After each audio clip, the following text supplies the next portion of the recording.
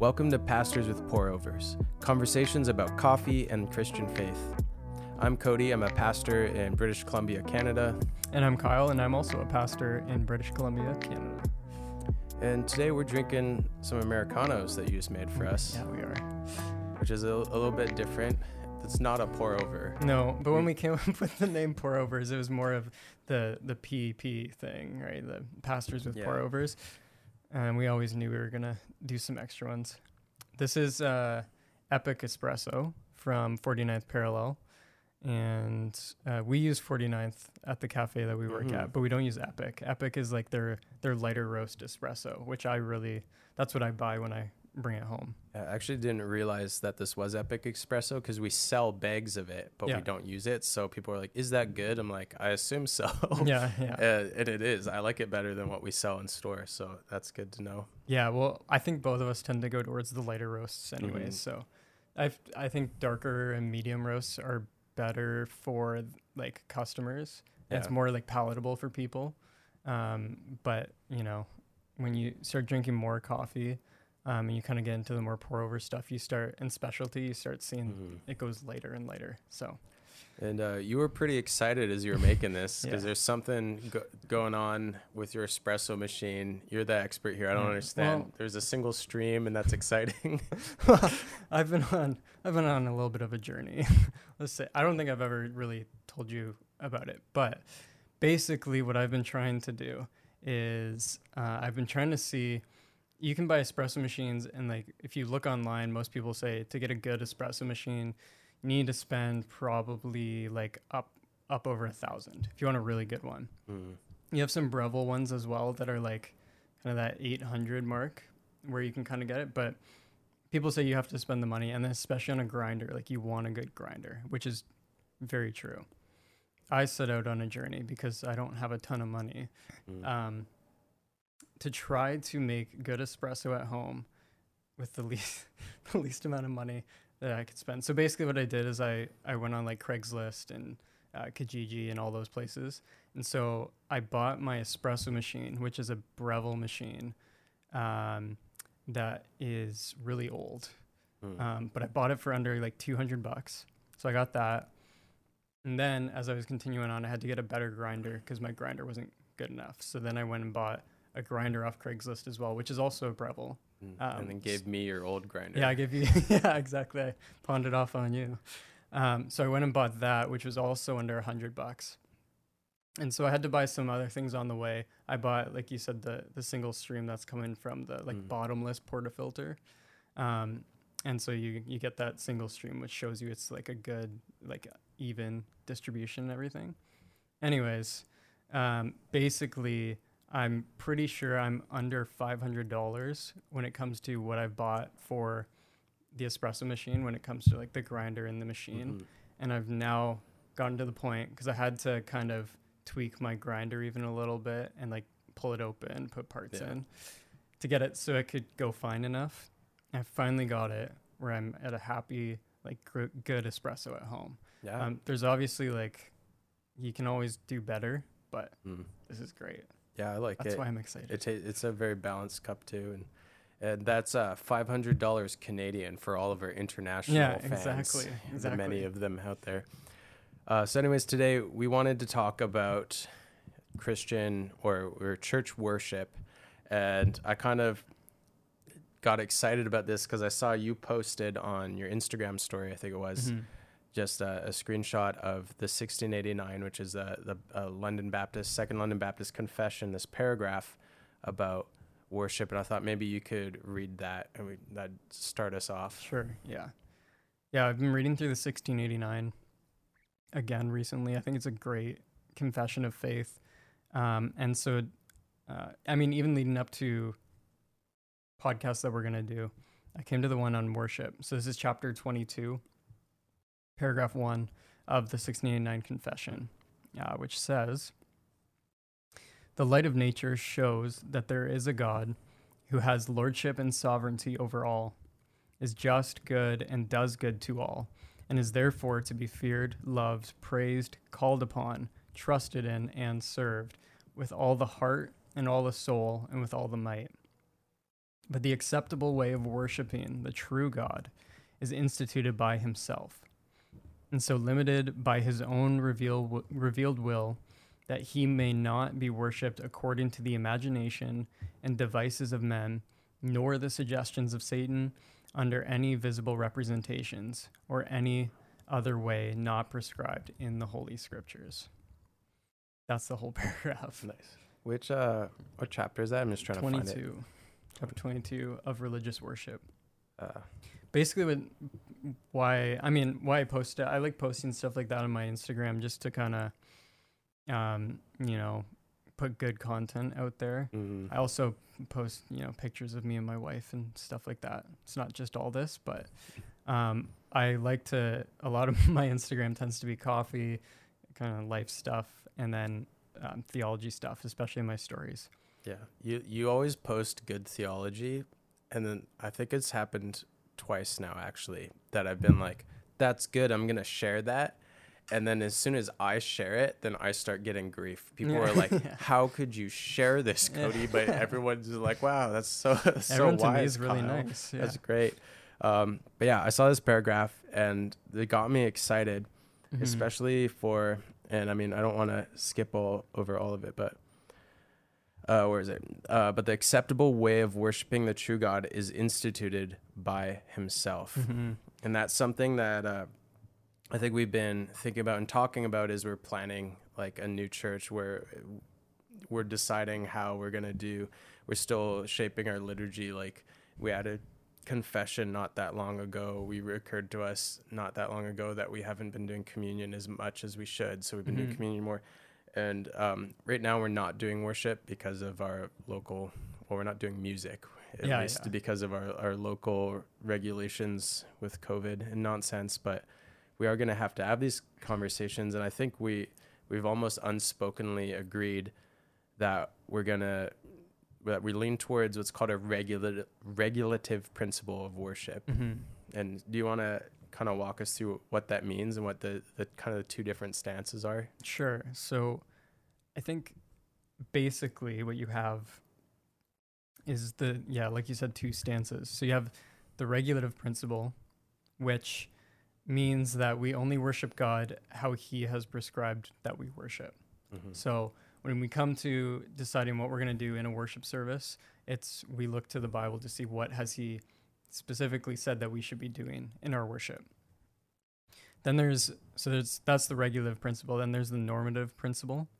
And the normative principle says anything that's not forbidden is fine. So I'm not huge. I don't really know much of the history about it, but from stuff I've read and everything, basically coming from especially the Protestant Reformation, you have the normative principle there, which is good. It says anything that's not forbidden is fine. Is kind of put in the negative, but it's at least saying like, we're not going to do anything that scripture specifically says we shouldn't do, which I think is a good way of looking at worship, right? If we go to the Bible and it says, do not do this, we're not going to do it. The regulative principle, on the other hand, restricts it even more in a sense. And it says, we're only going to worship based on what God has said we should do. So it's not leaving that kind of interpretation open for, well, it's just not forbidden. It's like only what God has said. Yeah. And I think I couldn't give you like dates and names, but I think historically that rose up out of basically just wanting to trim down all of the things that had been added to religious services, all these aspects that we're not really sure where they came from, or they're actually like politically or culturally influenced, and we made them a part of a worship service, and it just took too much prominence, because we have a tendency to hang on to certain things. Like I just preached on fasting this morning, and how it actually wasn't like it was prescribed in the Old Testament, but the Pharisees took it to the next level and made it like the be all end all of being a Jewish believer. And there's certain things that just sort of polluted and got mixed in with worship. And I think that's where the regulative principle was like, all right, let's cut out everything we're not told to do, because like we don't know where that came from, like why that's probably not really honoring to God anyways. And it's putting God's standard in the place of our worship, right? So when the 1689 says like it's instituted by himself and so limited by his own revealed will, that's what we're looking to God for his standard, not our own. Because we can tend to say, well, what doing this in a worship service, that's not bad. It's not a bad thing. But what tends to happen and what can happen is that those things can start being a distraction from the reason why we're actually there, which is to worship God. And then when you start allowing that, well, then kind of anything else can start to go. And it's a little bit of a fallacy to say it's going to be a slippery slope, but that's where we're saying like we want to be limited by what God has revealed in his word. I think it just makes sense if we really believe in God as a person or three persons. Like I think of if like I don't want anyone to worship me, but if someone wanted to give me a gift, they could give me like, I don't know, coffee, or they could give me like, there's things that I'd be happy with. But if someone was like, oh, I bought you this like Tim Hortons blend, like pre-ground Keurig, I don't know, like something, I'm gonna be like, cool. Like that's not really what I want. That's not really what's pleasing to me in a way. But then also it'd be like if I sent out a list and I'm like, all right, like as a kid, I don't know if you ever sent like Christmas lists or if that's it sounds like ridiculous to think of now, as I'm like, wow, how like needy was I? But you send a list and you're like, all right, I want any of these 10 things, and they're like, we bought you wool socks, and it's like, that's not what I asked for. Where you think if God's saying this is how I want to be worshipped, he's saying this is how we're to worship him, and then we're gonna be like, okay, yeah, but I don't like singing, so instead, I'm going to do this other thing that you didn't ask for. And like, maybe it's not to say, again, like you said, that's not necessarily bad, but some of those things, like, does God even want that? Right. Yeah. And that's the thing. And God has all right to do it. Right. That's what the beginning of the paragraph says. Like God who has lordship and sovereignty over all. Right. He's allowed to do it because it's his worship and it's for him. And he is worthy of the worship that he requires of us. One of the verses that I wanted to bring up was Deuteronomy 12, verse 32. It says, whatever I command you, you shall be careful to do. You shall not add, you should not add to nor take away from it.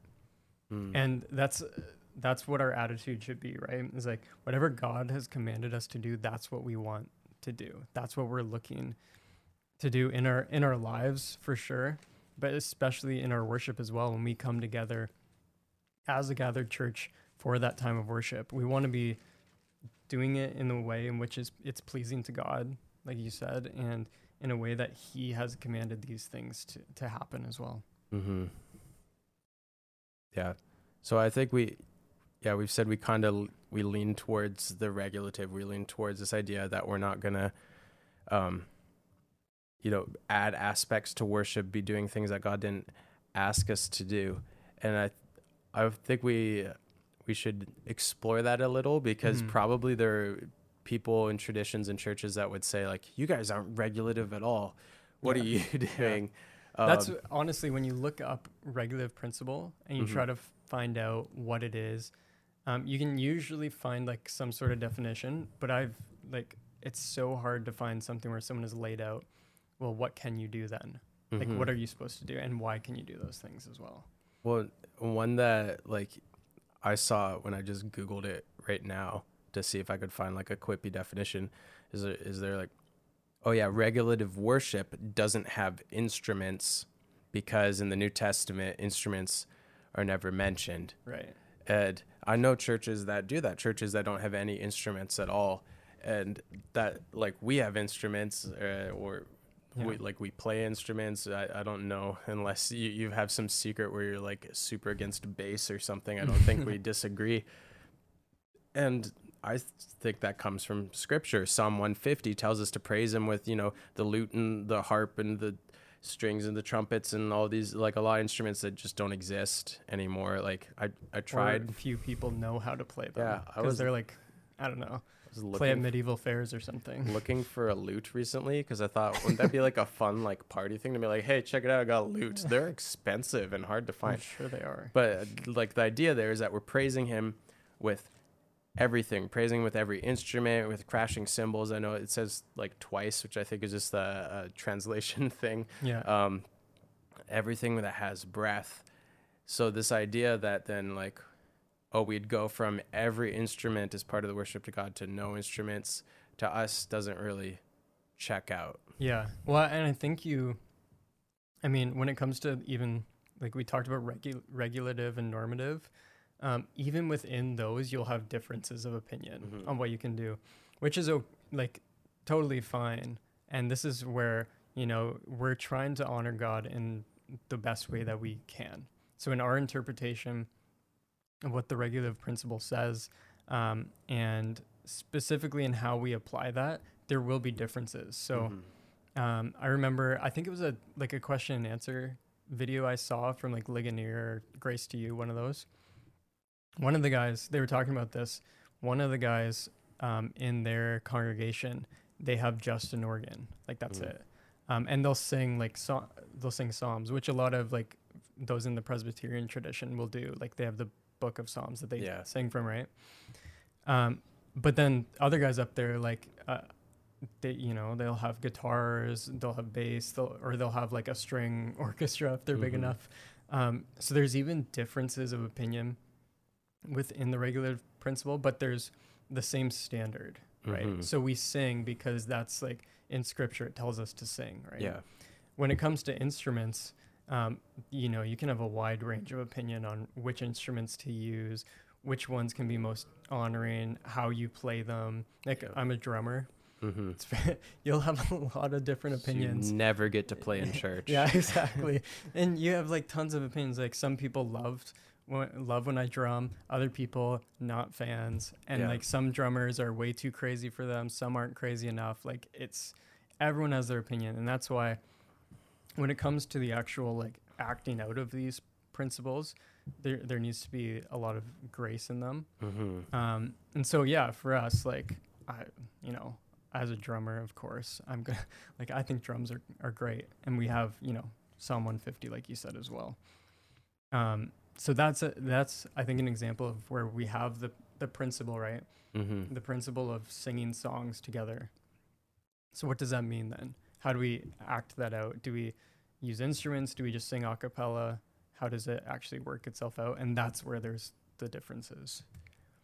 Yeah, and like you said, we're all just trying to honor God in the best way. Like I would never go into like a Scottish Presbyterian church and be like, you fools, why aren't you using instruments? Like if they like, I don't know if that's what they like, then, and I'd say it fits within being regulative. What we really are concerned about is we don't want to, like I said, I use that kind of bad example of like a Christmas wish list or something. And that's not great because as a kid, I mean, like the metaphor falls apart because I didn't really know what was best for me anyways and stuff like that. Whereas God doesn't know what's best. But we see stories like in Leviticus in 10, there's Nadab and Abihu, Nad and Abu. They're sons of Aaron. And it says they each took his censer and they put fire in it and laid incense on it and offered unauthorized fire before the Lord, which I lost my spot.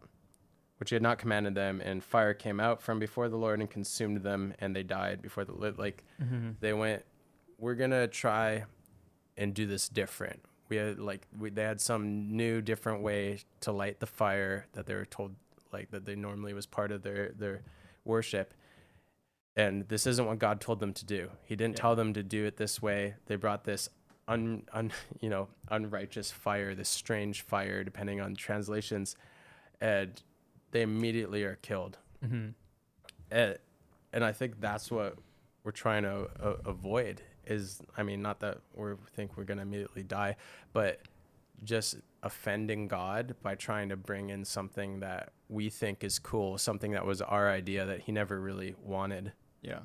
Well, yeah, even in that verse, right? Which he had not commanded them. Mm-hmm. Like, we don't really know what the strange fire, unauthorized fire was specifically. Like, there's differences of opinion on what it is. Mm-hmm. But the key there is like, which he had not commanded them. And so for his worship, and specifically in this time, how the priests were supposed to present themselves before him and present offerings, God had given them specific instructions of how they were to worship. And they decided to do it with strange fire, which he had not commanded. That's why I think it's one of the reasons why we lean to the regulative principle, right? Because we see examples like this in scripture. And we see like clear teaching of like, this is what we are supposed to be doing in our worship. Why, before we continue on there though, like with the normative principle, would you say that's like a bad thing for someone to practice? Like a lot of people don't even put these words to it. Yeah. But that's kind of how I think how it acts out. Normative principle is kind of like, especially where we live, that's sort of the default. Like you have to be informed of something else to be not normative. And yeah, like personally, I grew up in that, and I heard a lot of, I just don't like singing. That's just not how I worship. And that in our culture, especially as Western Canadians, like you say like, well, you can't say too bad, you have to sing anyways. But that's kind of that's what God asked for us. So you kind of can say too bad. That's what we're doing anyways.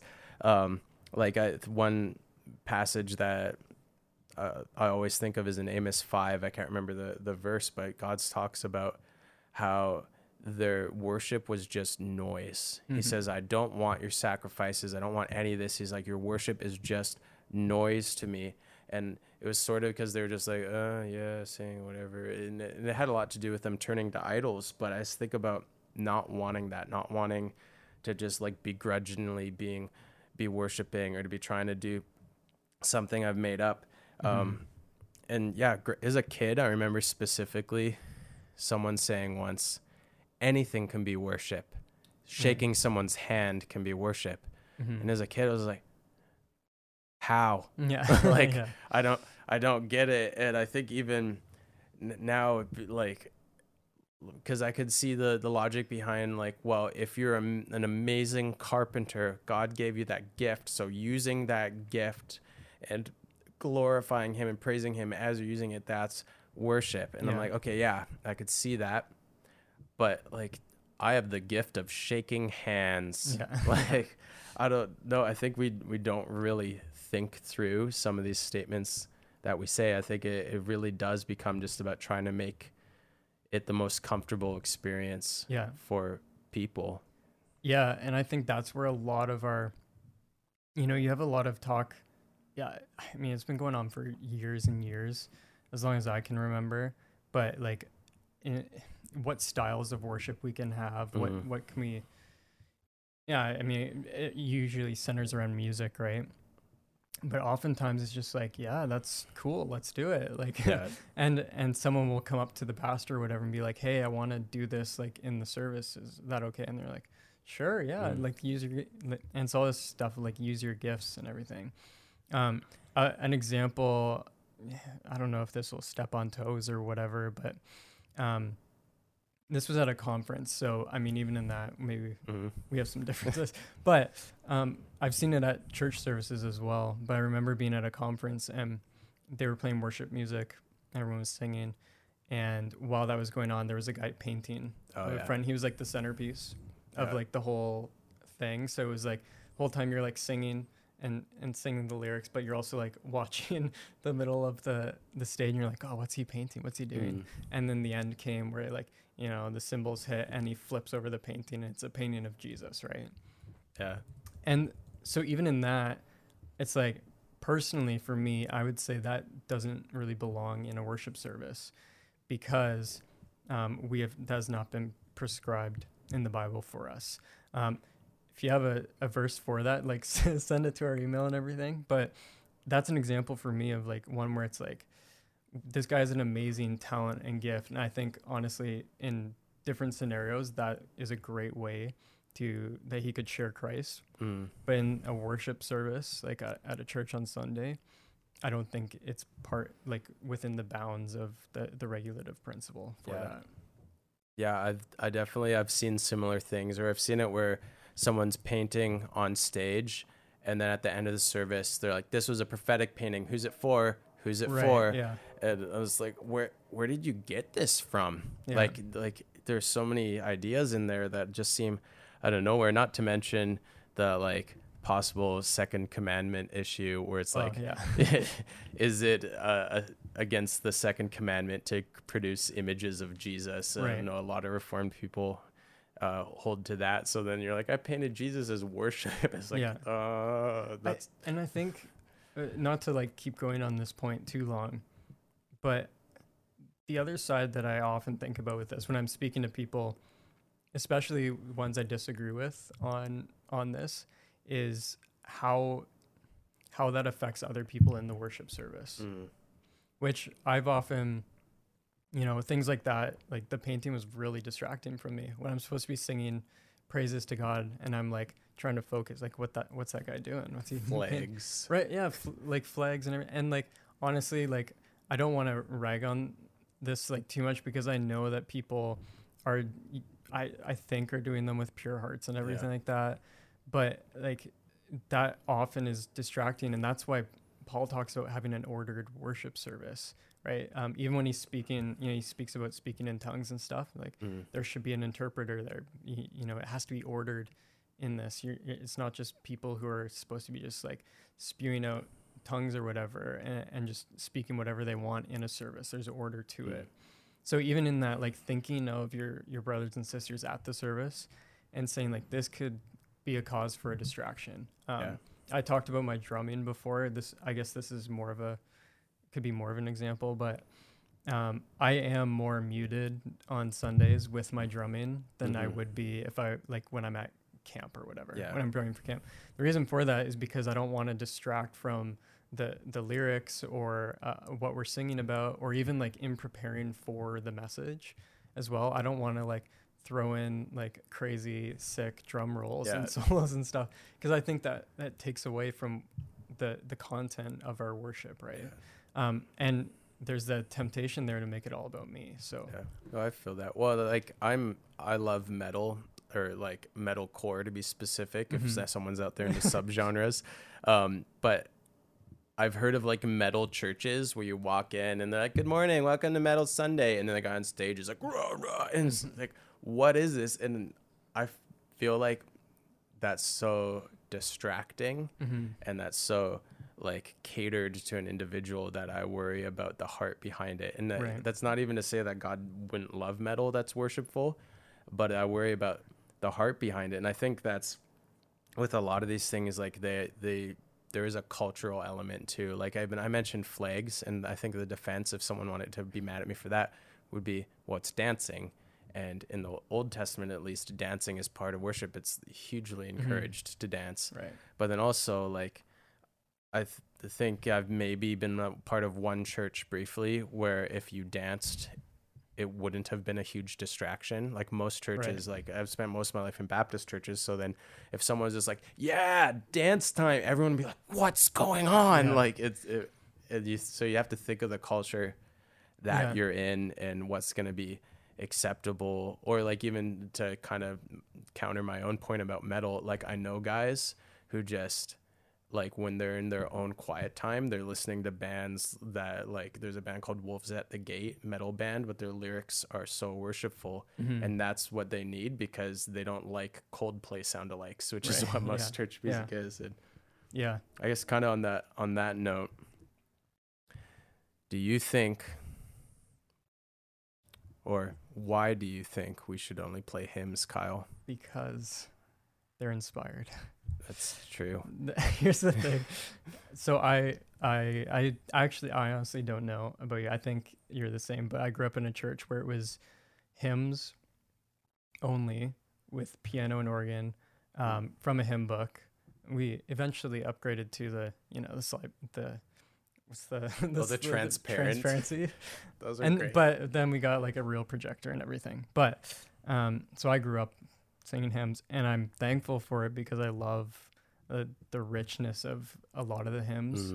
And even just there's songs that people know and you can just start singing together, right? Like Amazing Grace, all these incredible songs.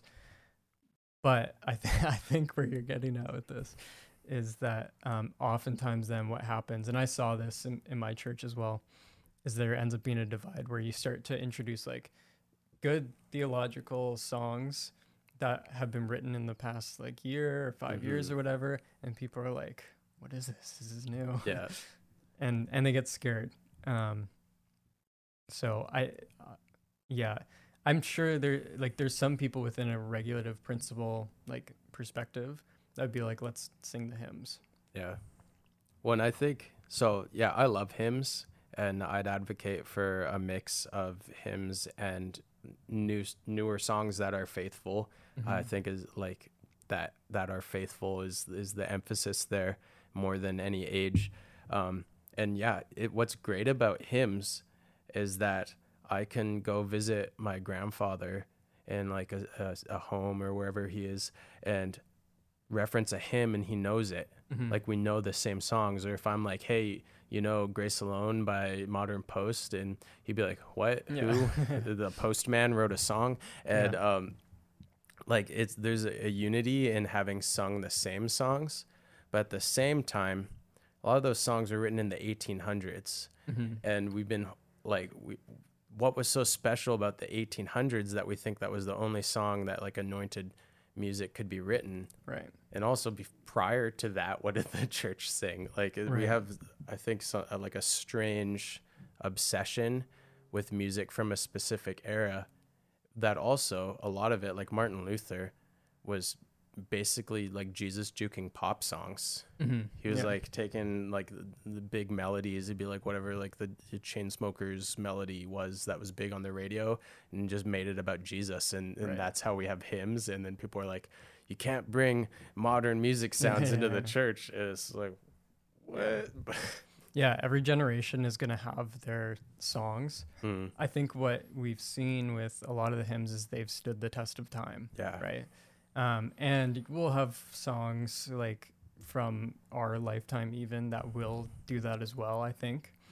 But I mean, we're just pumping them out so much now. It's like there's a new one every single day that like so many get lost. And it's like, oh, let's play the top 10 or whatever.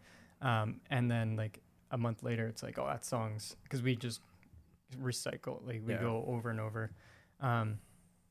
And I mean, I think we're kind of running out of time, but we should talk about like specifically singing one week, because one of the things I think that's really important for a church is to have your group of songs that you can sing together as a church and that your church knows, so that they can actually sing along, and they're not all just like standing there and listening to everyone, right? So having those songs that are familiar, and then introducing songs well, and not just playing a song one Sunday and then just throwing it away after that, right? Just like consistently songs that your church knows.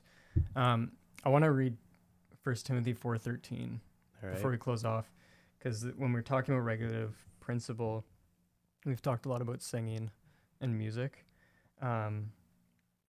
But this is what Paul says to Timothy: until I come, give attention to the public reading of Scripture, to exhortation and teaching. Do not neglect the spiritual gift within you, which was bestowed on you through prophetic utterance with the laying on of hands by the presbytery. Take pains with these things, be absorbed in them, so that your progress will be evident to all. Pay close attention to yourself and to your teaching. Persevere in these things, for as you do this, you will ensure salvation both for yourself and for those who hear you. So he specifically brings up for us, use your spiritual gifts, but give attention to the public reading of Scripture. That's why we read Scripture in our services.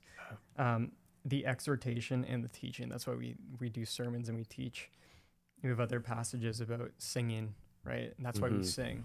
So when it comes to the regulative principle, we're looking at passages like this and saying this is what God regulates for us to do absolutely. In our services. That's such a good passage. Well, and I think we focused a lot on music today, and like there are other elements to worship. Like even right now, we'd still say we have a worship service, even though we don't have music, because we have prayer, we have scripture reading, we have confession. And sort of for the sake of the podcast, I know we're going to do another episode, probably our next episode on, Ordinary Means of Grace, which is preaching and praying and reading scripture and those things. So we wanted to have an episode just to talk about sort of corporate worship in the sense of music, because there's a lot to talk about, and we could talk for hours about this. I was so excited when I saw you post that paragraph from the 1689, and well, I just love the 1689 in general, but I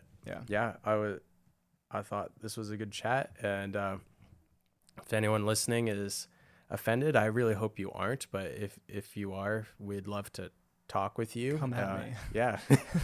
Well, I mean, I think you'll find we're actually very nice guys. I can be very reasonable.